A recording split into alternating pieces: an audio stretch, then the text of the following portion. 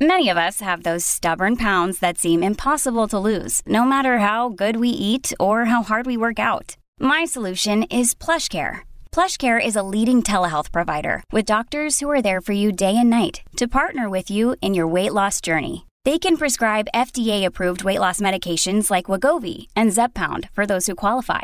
Plus, they accept most insurance plans. To get started, visit plushcare.com/weightloss. That's plushcare.com/weightloss. This episode is brought to you by Shopify. Do you have a point of sale system you can trust, or is it a real POS? You need Shopify for retail. From accepting payments to managing inventory, Shopify POS has everything you need to sell in person. Go to shopify.com/system, all lowercase, to take your retail business to the next level today. That's shopify.com/system.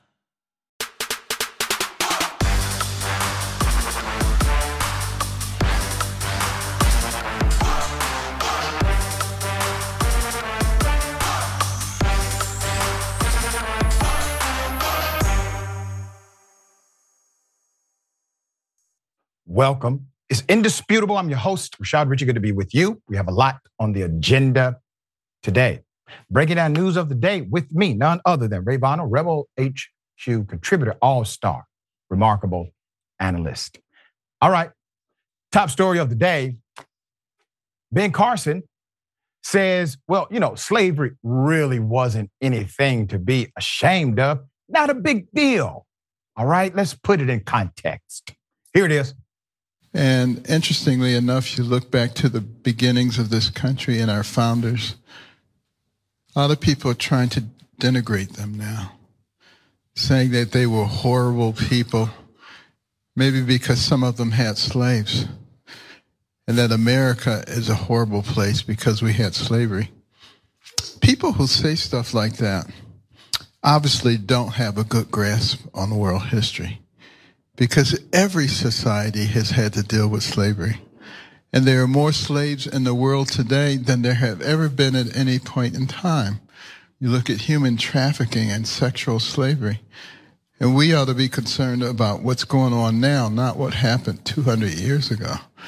And if there's anything unique about the United States,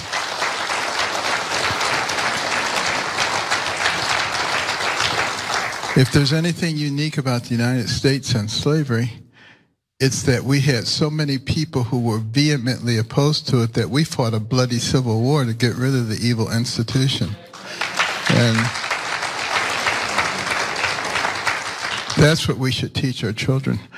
Our history is nothing to be ashamed of. There's good, there's bad, and there's ugly, as there is in every society inhabited by human beings, which is why we need a savior. And that savior for Ben Carson is Master Donald Trump. He was campaigning for Trump while explaining to white people how, well, racist white people in particular, that it's okay. That there are some black people who agree that slavery was not a big deal. Ben Carson is among them. Put up the picture, full mass. This is insane. First, let me highlight the reality of the enslaved African in America. While the terminology slavery has been utilized and, in my opinion, overutilized, and somehow it has created this generalization of the great evil known as slavery, let's be 100 about what it actually was. It was, in fact, human sex trafficking. It was, in fact, rape and child molestation. It was, in fact, murder, kidnapping, and extreme brutality. All of these things are contextualized under the umbrella of what they call slavery. Who would ever say that child molestation, human trafficking, and murder is, in fact, not that bad? Who? As I said before, Republicans utilize black conservatives like Ben Carson to say things that white conservatives could never say in public. Imagine a white conservative saying what Ben Carson has just said. Okay? Doesn't hit the same, right? So they use a person like Ben Carson as a proxy. Ben Carson was a famed surgeon, one of the best in the 1980s, according to the narrative. Did things, broke records, was able to perform in ways that no other surgeon could. When he got appointed to a cabinet position by then President Trump, what is he appointed over? HUD. Yeah, as if he's experienced in housing and urban development. But the connection is urban. Ben Carson, black. We'll let him run it. Let's get it. During an event in Iowa, Carson downplayed the significance of slavery in American history, emphasizing that various societies throughout history have grappled with the issue. Quote, you look back at the beginnings of this country and our founders, a lot of people are trying to denigrate them now, saying that they were horrible people, maybe because some of them raped children, murdered people, engaged in human sex trafficking, had slaves, and that America is a horrible place because we had slavery, Carson said. People who say stuff like that, he says, obviously don't have a good grasp of world history because every society has had to deal with slavery. And there are more slaves in the world today than there have ever been at any point in time, he added, before using human trafficking and sexual slavery as examples. Think about the argument he's posing. What if he would have said just murder? Let's just take another evil like murder. What if his contextualization was about how murder is not that big a deal in how this country was founded? You know, they had to murder natives. And murder is not a big deal in context. Would that sound kosher to you? Of course not. It only works in the narrative of slavery. Isn't that ironic?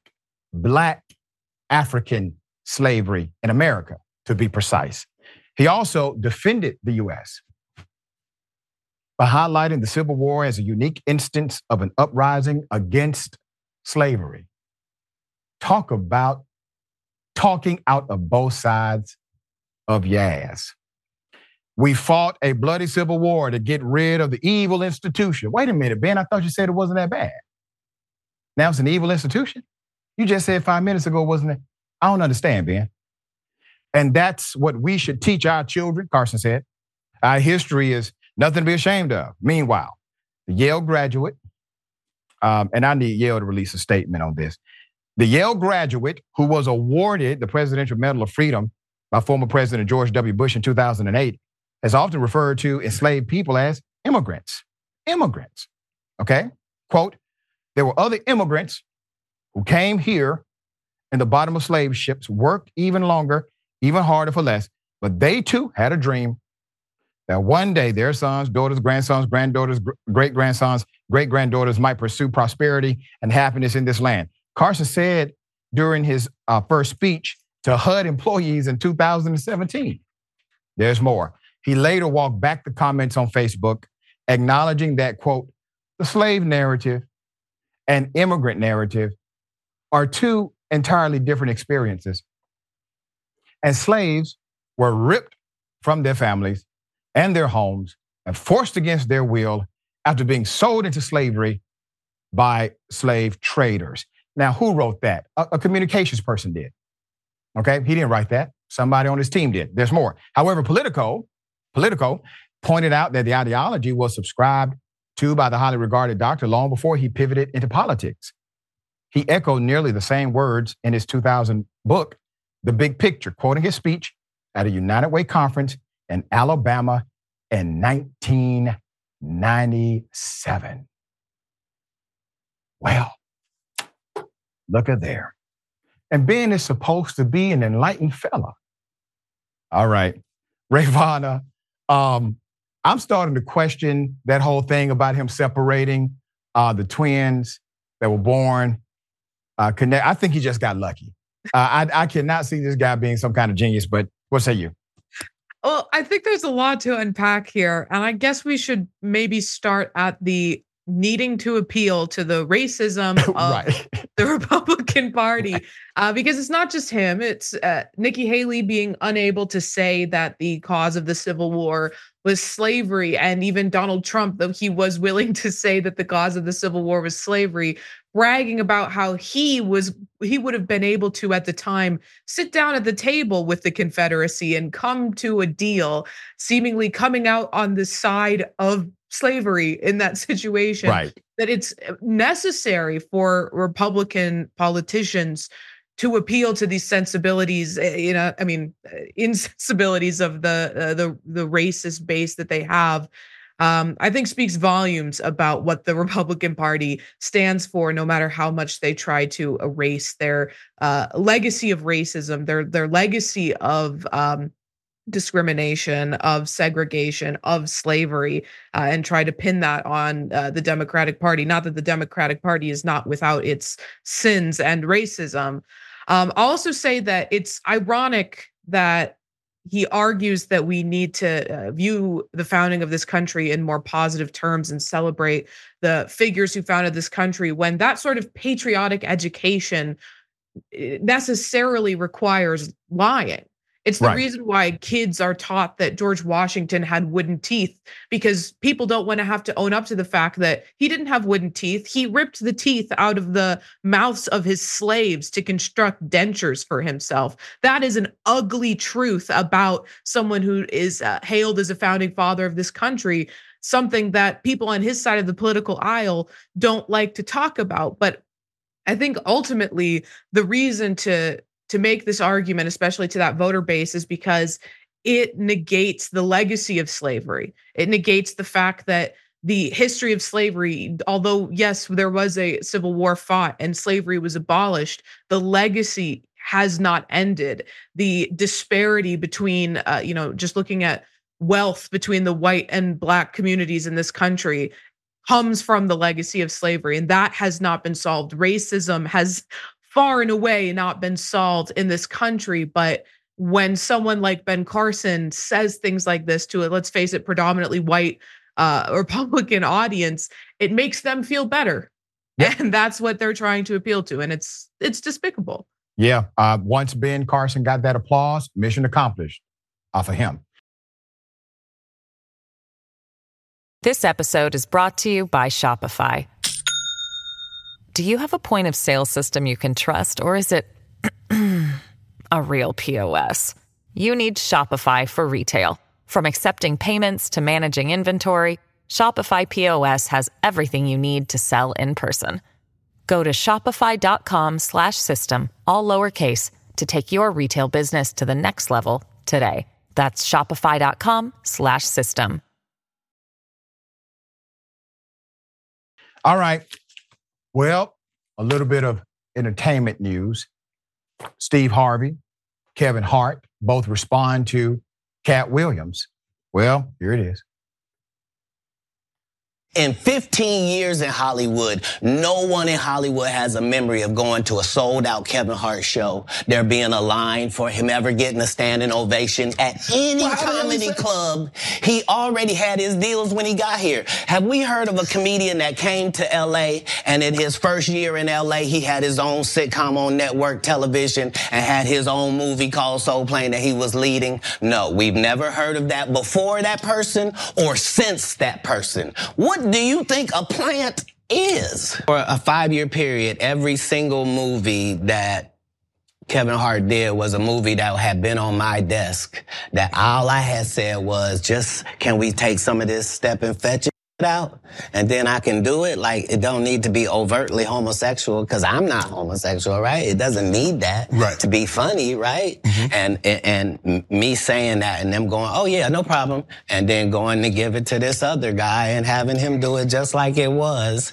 and acting like I'm a bad person because I keep standing on my standard. But the same Steve that went to go watch Mark Curry do his whole sitcom and then stole everything Mark Curry had. Now Steve got a sitcom where he the principal and he wear a suit and then he gets this high top fade, making all black men think he got the best lineup in the business. And it's a man unit.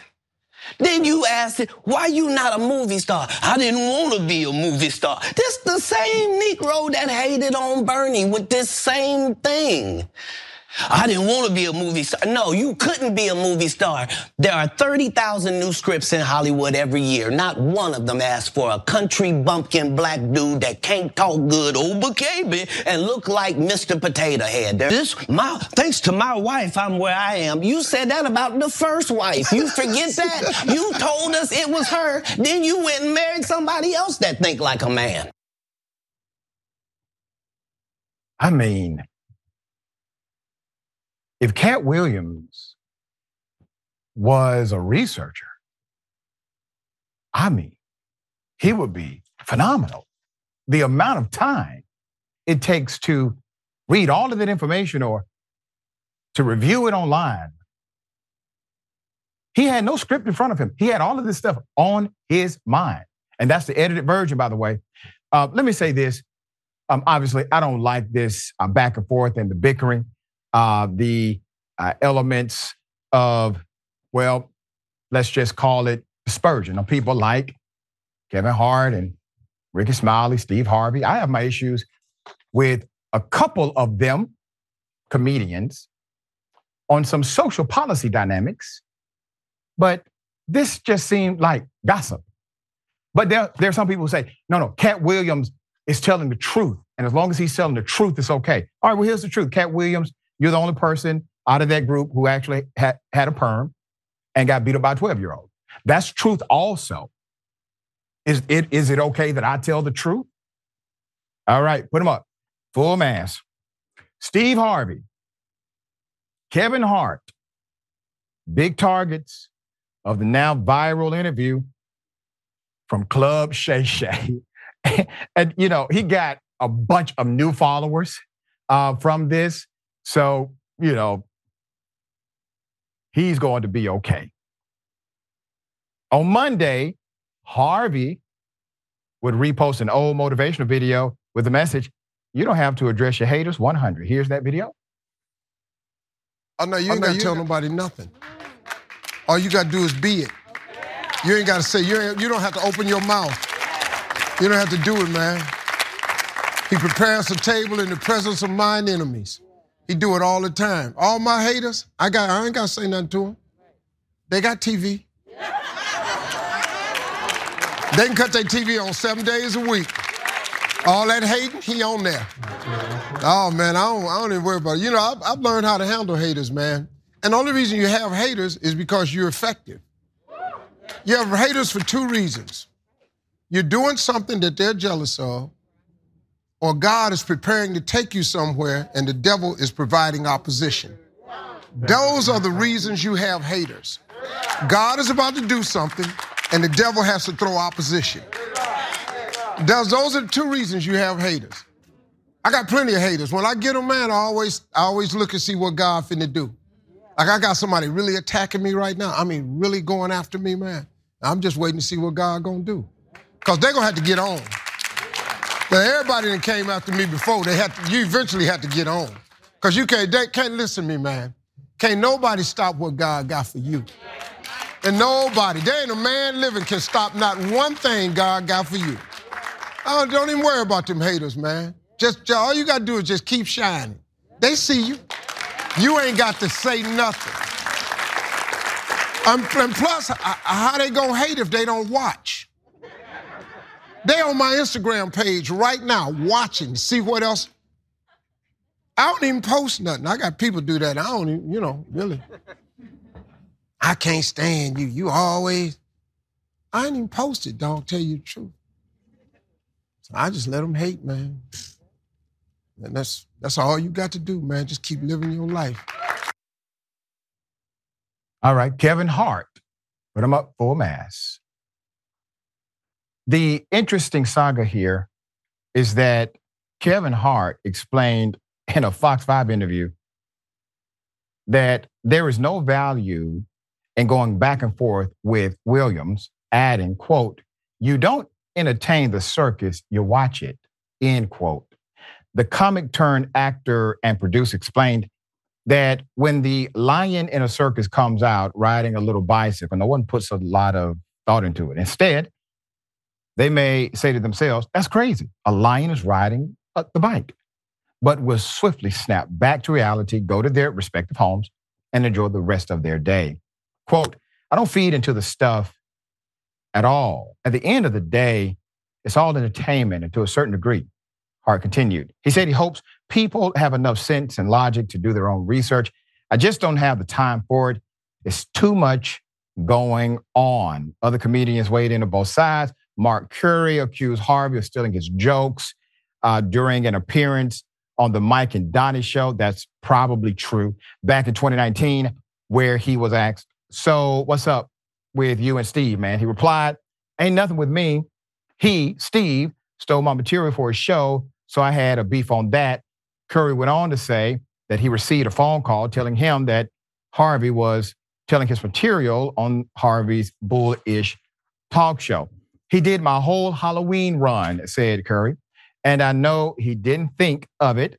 This is true stuff that really happened to me. And so my thing is, you didn't have to do that, homeboy. So, you know, MF, you made enough money. You know, you had enough money. You did enough. You know, why are you on my material?" Meanwhile, comedian Corey Holcomb appeared on the podcast Wonder Twins on January 3rd. He claimed that Williams stole JB Smooth's material for one of his first specials. What? Not JB Smooth, man. JB don't mess with anybody. He accused Williams of stealing JB Smooth's joke. Anybody could walk out to do or anything to a specific track playing before saying, "That's my ish," after the music stopped, and using the music as part of his routine. Quote, "I dare somebody to say this ain't true, cause I can get 1,000 comics to back me up," said Holcomb. "I root for Katt. I root for Katt. But that joke where he do like, man, if you listen to this song, you can do anything off this song. That's J.B. Smooth joke, homie." End quote. I've tried to catch everybody up. I spoke with Ricky Smiley, our dear friend and brother, who gave a response on his morning show. Very classy, very factual, and also very non-combative. He wishes Katt Williams well. All right? Okay, Rayvon, I think I caught everybody up here now. I think so. What say you? Yeah, so first I'll say that was some professional tier hating from Katt Williams on that podcast. Hating like it was his job. And you know what? It probably is, because it's probably building hype for some project he's got in the works and he needs some attention on him. I'll say me and my best friend have come up with a theory. We call it the Doja Cat defense. Doja Cat, obviously a celebrity who's been in hot water many times. She never addresses her controversies, and everyone forgets about them in a few days, in a few weeks, however long it takes. Doesn't matter what she does. She just never speaks on it. And eventually it goes away. And I think that that's how more celebrities need to approach, especially when, you know, it's just hate coming from someone else. Just let it slide off. Don't give them the attention that they're looking for. And it'll go away. And then things will be better. One of my takeaways from this story, though, is that there's a lot of podcasts. We've maybe got too many podcasts. We can consolidate some of these. This whole thing put many of them on the map, literally. All right, we'll update you if there's a, I guess, significant update.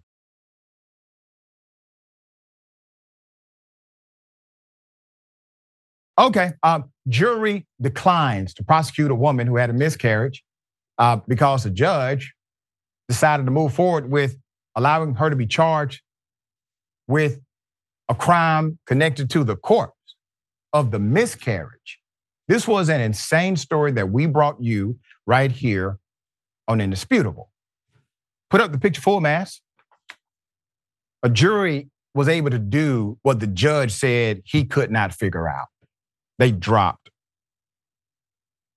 any opportunity at indictment for this. Per the AP, 34-year-old Brittany Watts, the Ohio woman facing a criminal charge for her handling of a home miscarriage, will not be charged following the grand jury decision on Thursday. The Trumbull County Prosecutor's Office said grand jurors declined to return the indictment for abuse of corpse against Watts, resolving a case that sparked national attention for its implications for pregnant women as states across the country hash out new laws governing reproductive health access in the wake of Roe v. Wade being overturned. The announcement came hours before about 150 supporters gathered for a, quote, "We Stand With Brittany" rally on Warren's Courthouse Square. The planned event meant to support Watts' case instead became an unexpected celebration. Watts was among several speakers who addressed the crowd. She said, and I quote, "I want to thank my community, Warren, Ohio. I was born here. I was raised here. I graduated high school here, and I'm going to continue to stay here because I have to continue to fight," she said. Watts' lawyer, attorney Tracy Timko, said the outpouring of correspondence, donations, and prayers from the public helped Watts endure the ordeal of being charged with a felony, punishable up to a year in prison. The attorney stating further in a quote, "No matter how shocking or disturbing it may sound when presented in a public forum, it is simply the devastating reality of miscarriage," end quote. Let me give you a recap of what happened. Watts had visited Mercy Health St. Joseph's Hospital. This is a Catholic facility in working class Warren. Twice in the days leading up to her miscarriage, her doctor had told her she was carrying a non-viable fetus. Non-viable fetus. And to have her labor induced or significant risk of death, according to the records of her case. This is all noted in her medical file. Due to delays and other complications, her attorney said, she left each time without being treated. After she miscarried, she tried to go to a hair appointment, but friends sent her to the hospital. A nurse called 911 to report a previously pregnant patient had returned, reporting the babies in her backyard in a bucket. Now remember, this is not a baby, okay? This is fetal tissue, all right? It's not a baby. That called and launched a police investigation that led to the eventual charge against Watts. Put up the prosecutor. Okay, so I'm going to give you the 1-2 combination of these old white males who decided to harm this woman who just had an extremely traumatic experience. Warren Assistant Prosecutor Louis Garnier told municipal court judge Terry Invanchuk that the issue was not, quote, how the child died, end quote, or when, but that the fetus was put in a toilet and was large enough to clog the toilet. Yeah, that's what he said the issue was for him, okay? Reports state after the toilet clogged, Watts removed some of its contents, the fetal tissue, to an outdoor trash area. She then left the house where the 22-week-old fetus, according to him, remained in the pipes. An autopsy determined, however, the fetus died in utero and identified no recent injuries, meaning the doctor who originally said non-viable fetus was correct. Attorney Timko told the judge that Watts, who had no criminal record, was being demonized for something that goes on every day, and also argued Ohio's abuse of corpse statute lacked clear definitions, including what is meant by human corpse and what constitutes outrage and reasonable sensibilities. These are not bright line issues. These are subject to interpretation, which is sad. Put her up, okay? Ivanchuk found probable cause to bind over Watts' case. And I remember when this guy said the quote, "There are better scholars than I am to determine the exact legal status of this fetus, corpse, body, birthing tissue, whatever it is," end quote. Let's keep him up. This man said this. Now, So you mean to tell me, Judge, that the people in the grand jury, who never went to law school are better legal scholars than you are because they decided unanimously that you're an idiot for even sending this case to them and declined to charge her? There's more. Put them up. Trumbull County prosecutor Dennis Watkins said in a statement, the county prosecutors, quote, respectfully disagree with the lower court's application of the law. After their follow-up investigation, found Watts did what? Committed no crime. Let's go back to the judge. Even the prosecutor, Judge, says you're an idiot. Watts hopes her story can be an impetus to change, Timko said. Through the education and legislation, Timko said, we can make sure no other woman must set her grief and trauma on the back burner to muster the strength to fight for her freedom. You're talking about an individual who had a significant background of responsible behavior as it relates to the care, prenatal care of the child. You had a proper medical diagnosis in writing that said non-viable tissue is inside of you now. We're going to have to induce this in order to make sure there's no risk of death to you, okay? She has a miscarriage. She disposes of the fetal tissue that came from her body. These things are not abnormal. Happens across America, unfortunately, very often. But in this situation, the white male-dominated justice system decided to charge this woman with a felony, and if it had not been for a grand jury of regular citizens, this woman would be going to prison. All right, Ravonna, thoughts here? Yeah, well, I'll say that I am glad that the grand jury was sensible and that hopefully Brittany Watts is able to get on with her life now. But I mean, this story is the story of white men in the injustice system failing Brittany Watts, a Black woman, at every single step of the way. Yep. Also, a story of one overzealous worker at the hospital calling the police to investigate something that was not a crime scene. And I think there needs to be more investigation into whether or not that was inappropriate action by that worker at the hospital. But that aside, I want people to consider the chilling effect that this would have on women experiencing if they were to have jailed her, and even this prosecution of her up to this point, the chilling effect it has on women experiencing miscarriages, that they might forego going to the hospital after having a miscarriage because they're afraid that they're going to be prosecuted, risking their lives in doing so. But also, many people who have miscarriages miscarry in public. So would those people who miscarry in public be required to scoop up whatever fetal tissue might have been deposited into the toilet and carry it with them?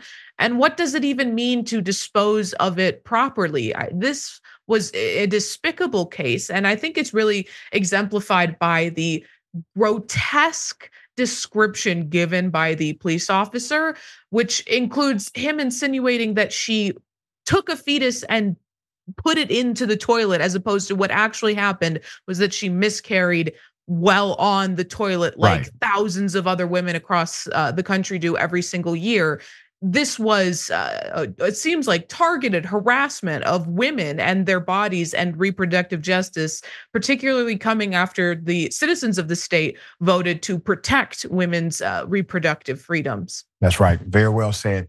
I am glad that this ended without additional legal entanglement, but it does create now an opportunity for the state to create a more exacting statutory law as it relates to this in the future.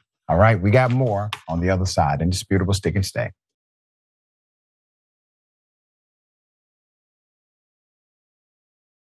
All right, welcome back. Lot of show left. Let me read a few of these viewer comments. I am pressed for time.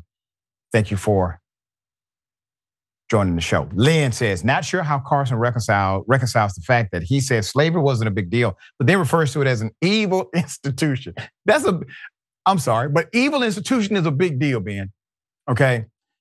Isn't an evil institution a big deal? Yes, Lynn, exactly. He was just talking. And the people he's talking to, they will give him a pass on that part because he will say the other part and give him a round of applause. All right. America needs a reboot. If something happens to my brain and I need surgery, he's not getting anywhere near me. You know what he put in there, LOL. Trista, I'm sorry, Doc. Katt is terribly entertaining. He is. He's a real talent, authentic talent. Doesn't mean he doesn't have a PhD, professional haters degree. Okay, I'm not a comedian. That was an old joke back from the day. All right, I got something for you.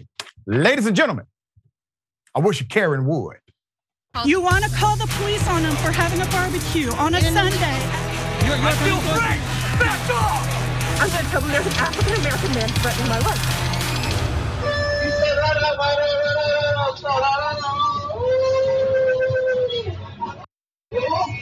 America, is it Mexico?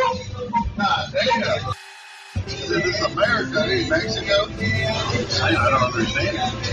Well, I can understand it. It must not be America. It must be Mexico. Like, if you went to Mexico and you heard, like, English music, it's not being racist. It's what it is. Like, your parents came here from Mexico. What? Better here. Well, you gotta listen to Mexican music. Your parents came here from Mexico. Now I gotta listen to No, my parents are 5 generations in America. That means like 200 years. America. They listen to this. Listen to countries with their American. Well, you can go back to Mexico.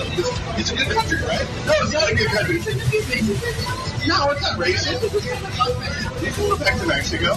Oh, you wouldn't because America's better. Go back to Mexico. Cartel.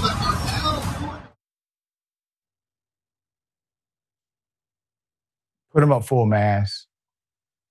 This Mayor Karen is upset because he ran into Mexicans in Southern California. Sir, your comment, go back to effing Mexico B word as you left. The establishment that you were in and patronizing. That comment shows not only your ignorance, but your true colors, no pun intended. The reality is you were simply a walking bag of racism. The people you decided to speak to this way deserve much better than what you gave them. But we provide an opportunity at reflection right here at Indisputable. Hopefully that reflection leads to a correction in your life. Somebody gotta love you. I hope they get this video to you. All right, Rayvon, the thoughts. Well, I gotta start by saying the comment about go back to Mexico when he was just bragging about his family being here for 5 generations. But the 6th generation, were they from America? No, sir, they were not. Right. Your white ancestors are not indigenous to this land, and yet you walk around here like you own the place, and that is the legacy of colonialism in America, and it's disgusting. I also fail to understand the psychology of the racist's mind that they need everyone to know they're not racist before they say horrifically racist insults and comments, because he says, I'm not racist. I'm just asking, why are we listening to, he called it Mexican music. But then he went on to say, go back to your country and, call her a bitch.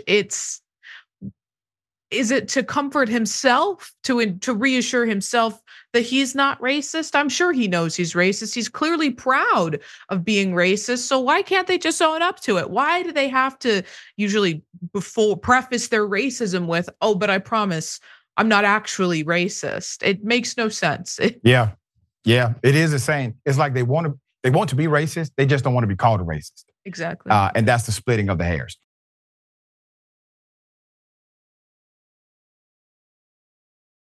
All right, got something for you. Double dose. You want to call the police on them for having a barbecue on a Sunday. I feel free! Back off! I'm going to tell them there's an African-American man threatening my life. Keep walking. Yeah. We come here to have a swim in peace. Yeah. In peace. In peace. After we f***ing dance today on our land. You want to touch me? You want to touch me? You touch me! You touch me! You touch me! You touch me! Keep walking! Keep walking! Go! You touch me! You hit me. I'll come up. Push me! You touch me first! What did you expect, dog? What did you expect? Huh? I'm going to burn your cousin! Go! Keep going. I'll get the police here. Put it up full mass. Let's talk about the saddest thing in this picture. Her training her dog to become a Karen too. Look at this. All right, so let's keep the picture up. She was at a pond. There's a landowner. Landowner says, hey guys, this is my land. And then you see the extreme behavior. Let me highlight a couple of dynamics here. The privilege is unbelievable. You criminally trespass, according to the allegation, on somebody else's property. You enjoy their pond that I'm sure they maintain and keep, and they enjoy too. They don't come at you the way you came at them once they simply alert you to the reality of the situation. Your privilege allows you to just leave and say, I'm sorry. Nobody called the police on you. Nobody threatened to shoot you. They just wanted you to move along. And then you decide to seemingly criminally assault the landowner while trespassing and training your damn dog how to do so as well. This is extreme. Ravana, put your legal mind on for just a minute. The way that person was approaching the individual who was recording, they would have been well within their right, because that aggression towards somebody, you can anticipate combat and defend yourself. They would have been well within their right to put that person down physically, but they did not. They literally avoided combat and said, I'm going to now call the police. What say you? Well, yeah. So depending on the state is how it determines how you need to get someone off of your land. But it is absolutely always appropriate to first request that they leave and inform them that they are trespassing on your property, and then give them a reasonable period to exit, which clearly happened before the video was recording and while she started recording the video. And as soon as that Karen exposed herself as, not housebroken, a feral Karen, if you will, I'd say that in pretty much any jurisdiction, if she had used lethal force against that individual, I mean, it's reasonable for her to think that her life was at risk.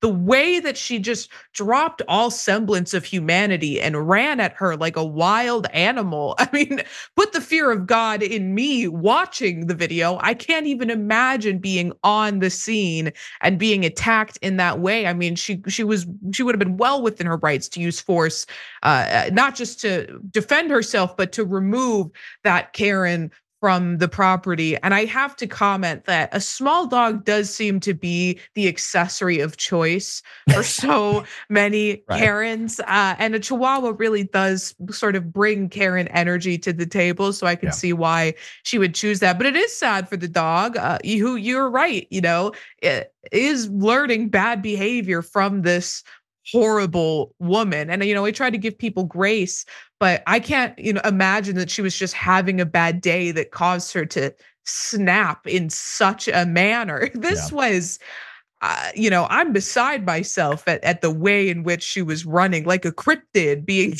captured on found footage. That was just something else. Yeah, and it it went from 0 to 1,000 so quickly, right?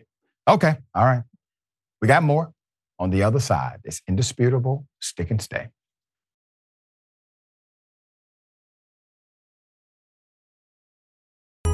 All right, welcome back. We got a lot of show left. Let me read some of these comments. Leo, Smoke, and Shadow Dragon. Remember for 6 months. Thank you so much. They Karen with the dog was like the Blair Witch. Karens are dangerous. That's right. That's right. All right. Very sad story. Vice president of a university. She unalives herself because of excessive bullying. She attempted to seek help. Lincoln University President Dr. John Mosley and the board of curators are now under fire after the university's vice president of student affairs, Dr. Antoinette Bonnie Candy Bailey, took her own life on the 8th of January. Bailey's passing has now sparked outrage from LU alumni across the country who are now calling for the resignation of that president, President Mosley. New documents sent to KRCG and written by Candia Bailey on the day she took on life, outlining university president Dr. John Mosley as causing, quote, enough harm and mental damage, end quote. Multiple emails obtained by someone close to Mrs. Candia Bailey and shared with KRCG shows that she sent emails to the president of the university and to the board of curators outlining the request for family medical leave and ADA, Americans with Disabilities Act, state that relationship, between her and the president went downhill due to her severe depression and anxiety. Sources state that Dr. Bailey was left, quote, unsupported, disregarded, and abused after countless attempts to speak out on the bullying and harassment she experienced in her role from the university's president. Dr. Bailey also reportedly discussed in a letter before passing the stigmatized bullying she faced from the president and other leadership officials. After disclosing her mental illness to the university, sources tell us that the administration failed Dr. Bailey in her cries for help and should no longer be allowed to lead Lincoln University. And I concur. Additional emails reveal that when she made complaints about how she was treated to the board of curators, the board president wrote a response back to her saying in part, quote, please be advised, the board of curators does not engage in the management of personnel issues for Lincoln University and will not be taking further action related to this issue. All right, well, put them up full mast then. Welcome to the party. Board of Curators, Lincoln University. Dr. Bailey also wrote that she was intentionally harassed and bullied, and that after receiving a poor evaluation, when she asked for help, the president, Dr. Mosley, ignored requests, failing to respond to emails, or when face-to-face danced around the topic. Chapter 3 of the Board of Curators bylaws, which have been in effect since March 30th, 2023, covers operational guidelines for personnel. That section of bylaws is unclear whether the board can take on any personnel or HR issues outside of hiring in certain circumstances. In her final email to the president of the college on the day of her death, Dr. Bailey also asked for only select members of her sorority to be allowed to collect her things, saying, Roseanne can speak with my family from the administration. You're not to have any contact. You've caused enough harm and mental damage. KRCG has reached out to the administration at Lincoln University. They have declined to comment at this time. On Thursday, the Board of Curators called a meeting for Friday at 3 p.m. with a partially open session agenda. The Jefferson community is now rallying for accountability, utilizing the hashtag #FireMosley to help raise awareness and shed light on the beloved VP alumni's a tragic passing. University president has to go. Your board of curators, in my opinion, are feckless leaders. Somebody should have had an ounce of humanity. This is an institution not simply of higher education, but of higher connection. And it's unfortunate it happened this way. Rayvon, thoughts here? Yeah, I mean, this is a horrific story. And not only does this president need to go, they also, I believe that her estate needs to sue for workplace harassment, potential disability discrimination. This is mortifying. And, we talk about bullying a lot in relation to children in school, but bullying is something, that we see perseveres into adulthood, particularly in the workplace. And, as the details laid out here, she was being harassed by her direct supervisor, by the person in a position of power above her. And she reached out to support from the board and they shot her down. All of these people had a role to play in her taking her own life and this tragedy. And, there needs to be severe repercussions and insurances that that they're going to take meaningful steps to ensure that this never happens again. All right. We will continue to follow. We got more on the other side. Indisputable Stick and Stay.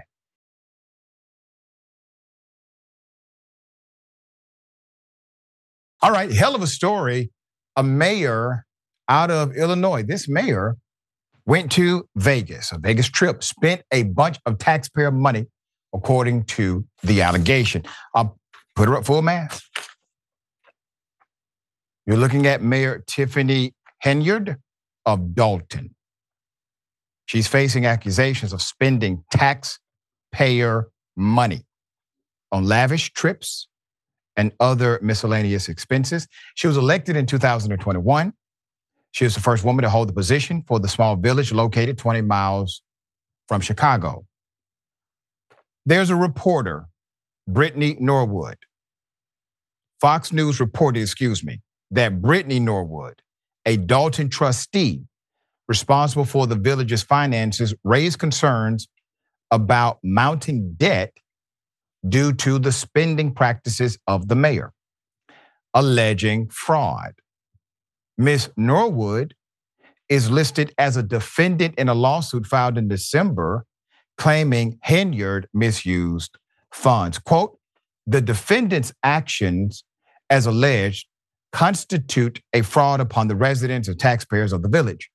The lawsuit reportedly says the extent to which defendant has improperly expended village funds is unknown due to defendant blocking the plaintiff trustee's access to village accounts and financial situation. According to the New York Post, Henyard allegedly dished out nearly $4,000 on round-trip flights to Vegas, hundreds at restaurants, and invested thousands into personal security. It ultimately takes the officers away from their duties patrolling the small town, which has a population of 20,600 people. She was also met with criticism for expensive self-promotional billboards through the village and for hiring DJs for board meetings.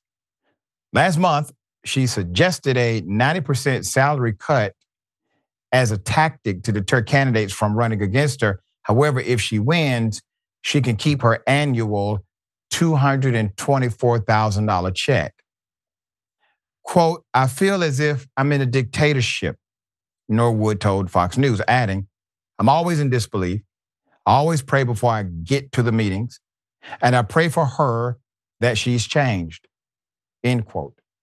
Norwood believes that the village is on the path of bankruptcy if Henyard's spending isn't regulated. She claims that Dalton is $7 million in debt and counting.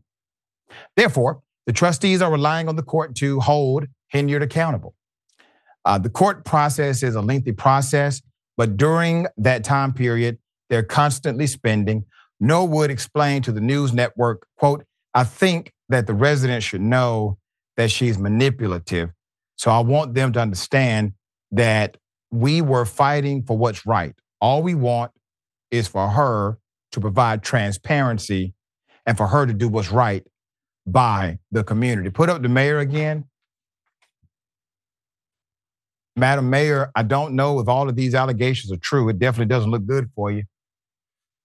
You seem to be a go big or go home kind of person. At this point, they're just asking you to be transparent. There's not an FBI raid on your home yet. I highly encourage you, if there's some level of malfeasance, you try to get it right between you and the good people of that village. You are still currently their public leader. All right, Rayvana, hell of a story here. Thoughts? It is a hell of a story. And, I'm based out of Illinois. This story broke, more locally over a month ago. And since it hit local press here, she has not tapered or reined in her spending, allegedly whatsoever, which I find to be fascinating, particularly as she's facing intense public scrutiny and then using that public scrutiny to further justify security, paying for security with taxpayer dollars surrounding her, which she was doing prior to this, scrutiny she was under. I will say one thing that I love about this show is that we get to talk about examples of, alleged corruption in local politics, whereas a lot of other news shows focus in reasonably, but they focus on national corruption. But people need to realize that state and local politics can be just as corrupt, if not more so corrupt, and they enjoy not being under the microscope that politicians at the federal, at the national level are analyzed under. So they oftentimes get away with it. And I think this story is fascinating because you have these members, of the board of trustees who are begging just for a tiny shred of transparency and like a shred of, attention to be shined on this issue. They care about their city. And Dalton is a tiny little city outside of Chicago. So I need everyone to keep that in mind when you hear that this is $7 million that the city's now in the hole because of the debt she's creating. When we're talking about, federal fiscal policy, $7 million is nothing, but that is a massive amount of money to the tiny town of Dalton. Yep, very well said. Always a pleasure having you on the program. Rayvana, tell people how they can follow you, check out your great work. Absolutely. Thank you so much for having me back on. Everybody can see my videos for Rebel HQ on YouTube and Facebook, and they can follow me at Rayvana TTV on Twitter. There it is. Until next time, always. All right. Bullpen is next. Stick and stay.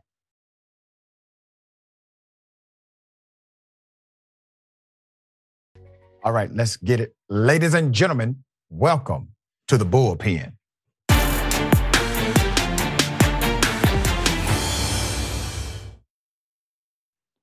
All right, he's back. In the Bullpen, we have Brad Palumbo, YouTuber and co-founder of Based Politics. He is a policy journalist, also correspondent at the Foundation for Economic Education. His work has been cited by lawmakers like Senator Ron Paul. We choose to not hold that against him here. All right, good day, sir. Welcome. Thanks for having me. We're going to chop it up about an interesting dynamic. It's called protest in the United States of America. And there are some who believe that protest has to be of a particular style and brand in order for it to be appropriate. I don't want to presume what you believe about how protest should be properly done in this country. So if you would, give us your opinion, I would then opine. Yeah, so Dr. Ritchie, look, I'm a big supporter of the First Amendment, the right to protest, all that, but everybody agrees that you can't infringe on other people's rights in the process. And what we're witnessing right now across the country is ceasefire protesters upset about what's going on in Israel, pulling stunts like blocking traffic to try to raise awareness for their cause.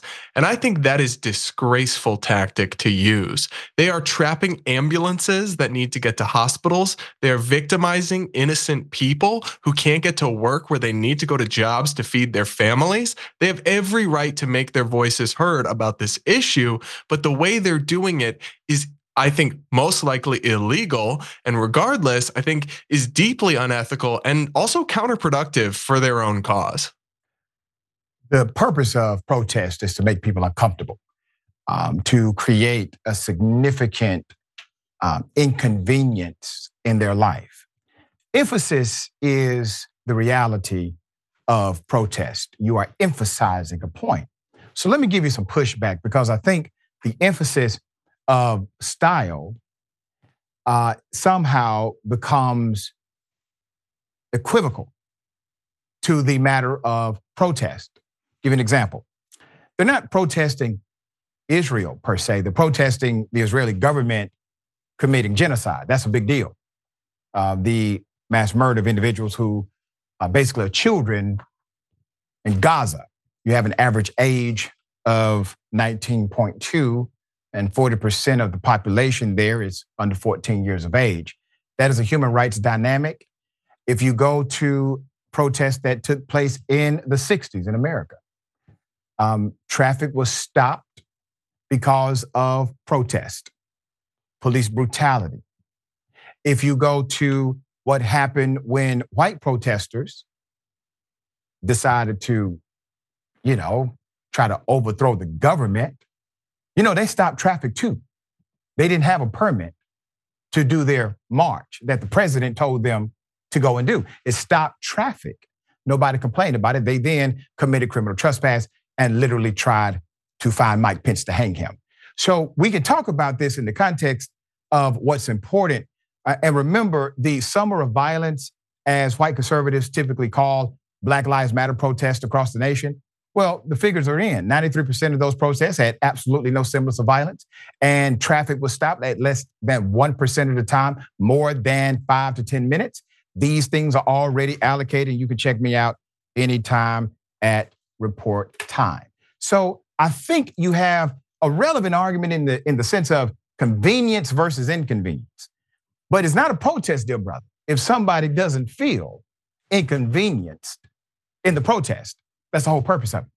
Yeah, so I have to disagree with a couple things there. One, on the Black Lives Matter protests, there were tons of peaceful protests, but there were also mass riots and looting. And actually more than 24 people died during riots associated with the Black Lives Matter movement in 2020. And what you actually saw was support for the cause go down in the polls as those protests got out of hand. And that's where I have to push back on you. The point of a protest I'm going to give you the figures, and then I'm going to tell you to give me yours. So I got my figures from the Armed Conflict Location and Event Data Project, ACLED.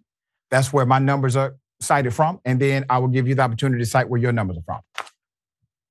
Right. So I'm not disputing that 90+% were peaceful. What I'm telling you is that in the 10% or 7% or whatever of those protests that weren't peaceful, more than 20 people died. Just Google how many people died in the BLM riots. Sources like The Guardian will come up, right? Liberal leaning sources. And I'm just telling you that form of protest is counterproductive. And the point of protest is to convince people.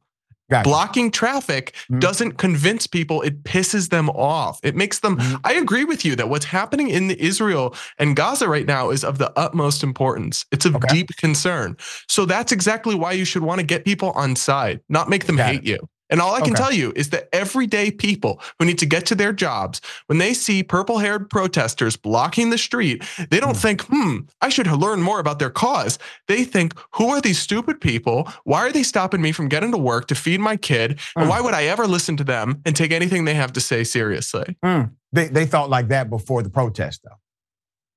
They might not. A lot of Americans don't have their minds made up on this. So you think because a person may have been inconvenienced with a traffic jam, which by the way happens routinely, especially in cities like Atlanta where I live, you think that inconvenience, because individuals are standing up for life, for humanity, that is going to cause them to say, oh, that did it. I no longer support people. I think that everyday people don't pay attention to global geopolitics happening halfway across the world that much. And then when their first exposure to it is protesters blocking ambulances in the street and preventing them to get from their jobs, I think that's going to make them a lot less likely to listen to that in this cause. Context, so if you really care about getting that message out, you would go about your protests in a way that's constructive, not destructive.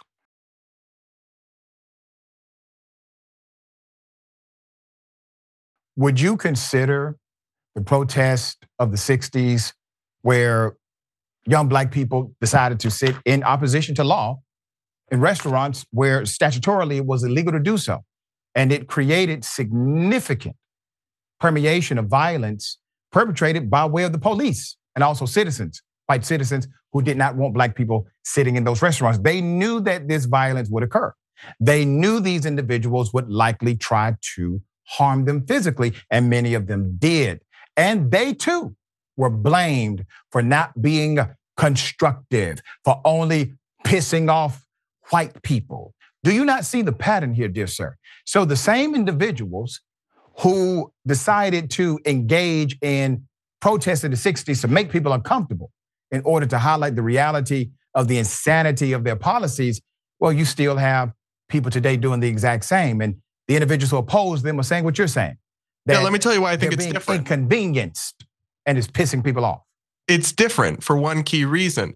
When they were doing sit-ins at segregated diners, they were doing the protest at the institution that was committing the harm. Blocking bridges in Brooklyn is not going to convince you, right? You're protesting segregation by going to a segregated restaurant and sitting down in it and protesting. You're actually targeting the root of the injustice. Bibi Netanyahu does not care if you block a bridge in Brooklyn, right? He is not paying it to the Israel. If you're mad about what the Israeli government is doing. Yes, sir, they're not trying to convince Netanyahu. They're trying to convince the American government. But let me correct you on a point, because I actually do teach a class on Dr. King and the protest movement. They utilize those restaurants as a proxy for everything from voting rights to being able to have officials represent them in their communities by way of the district line. So these protests were utilized for a multifaceted approach, not just one approach, but segregation and the evils of bigotry and racism codified in that. Of course it was, but let me read to you the numbers so that you can understand the exact data. The data of Black Lives Matter protests, more than 93% were peaceful. There was no according of violence. The Armed Conflict Location Event Project analyzed more than 7,750 Black Lives Matter demonstrations in all 50 states in the United States of America and included Washington, D.C. This took place after George Floyd's murder. Their reports state that out of those thousands and thousands of active protests, fewer than 220 reported violent demonstrations.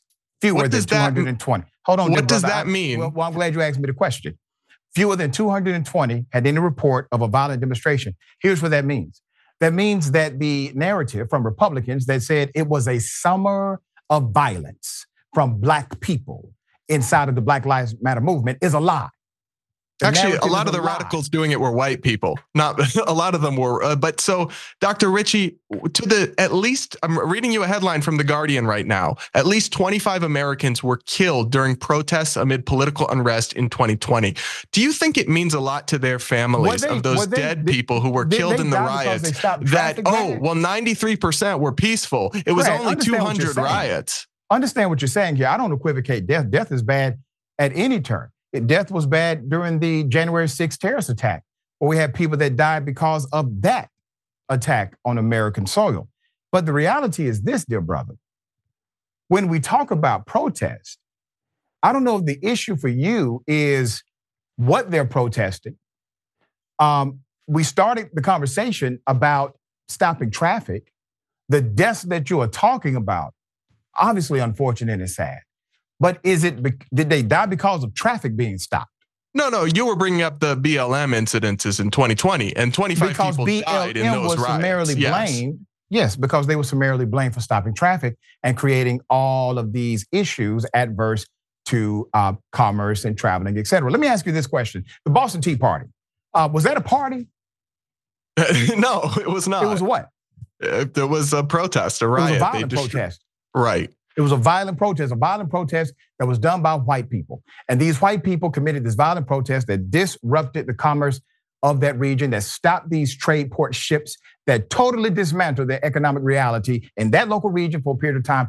And we say today it was a Boston Tea Party. My point to you is that narrative connects to white folk in a way it does not benefit black people. I mean, most of the Imagine if black ceasefire people- protests, that's tons of white people are leading that. Wait a It's minute, not about brother. white or A lot- black. No, The criticism is of the let me make the tactic. point. Well, let me make the point.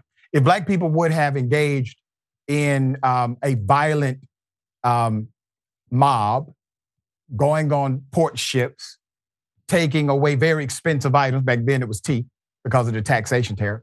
If black people would have done that, do you think today we would call it the Boston Tea Party?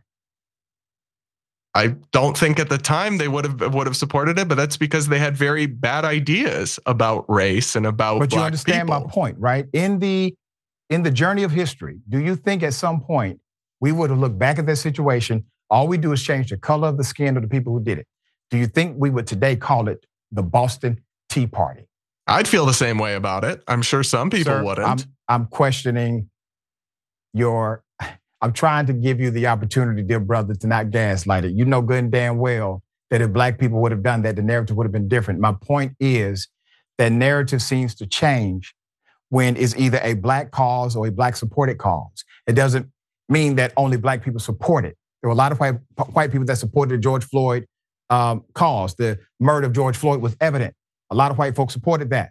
But that's still a black But who do you cause. think's being victimized most by blocking traffic right now? When we see these viral videos of frustrated people who can't get to work, what's the it is percentage of black vastly traffic? disproportionately people of color and Got you, dear low-income brother. people I don't know who are where you getting got your to their number from. jobs and can't get to work. What if they get fired, Dr. Ritchie? Got you. What about a person let of me go color to who a gets real fired number. because he's late to work Got you. because of one of these Let me protests? give you, I understand. Let me give you a number because you keep going back to the traffic thing. What percentage of protest in America actually blocks traffic?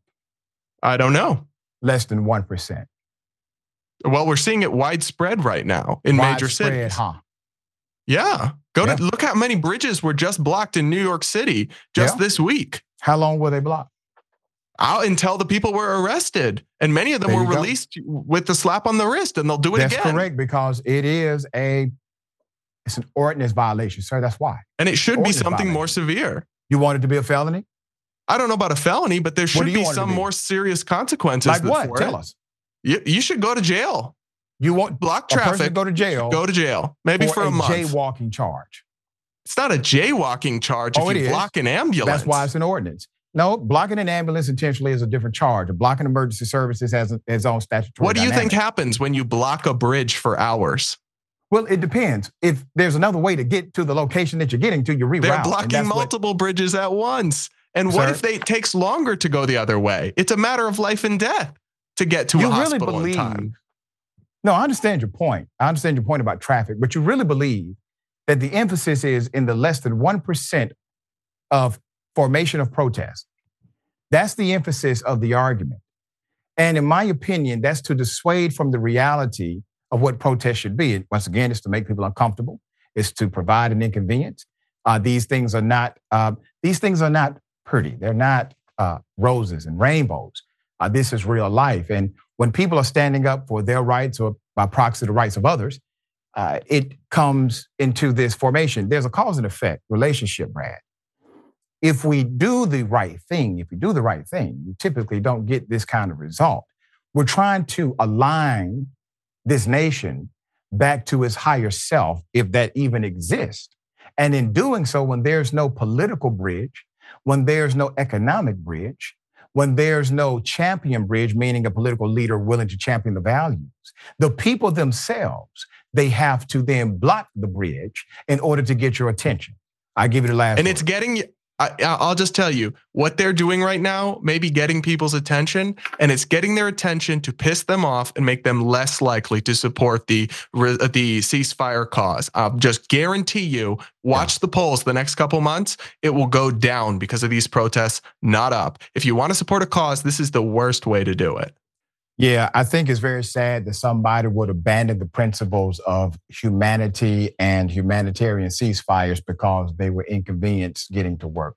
I do appreciate you being on the show, though. Thank you so much. Thank you. All right.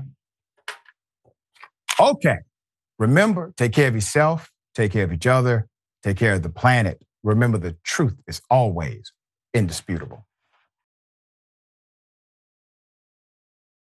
Indisputable is still the fastest growing news show in America compared to CNN, Fox News, and 30 other networks. We tell the truth on Indisputable because the truth is indisputable.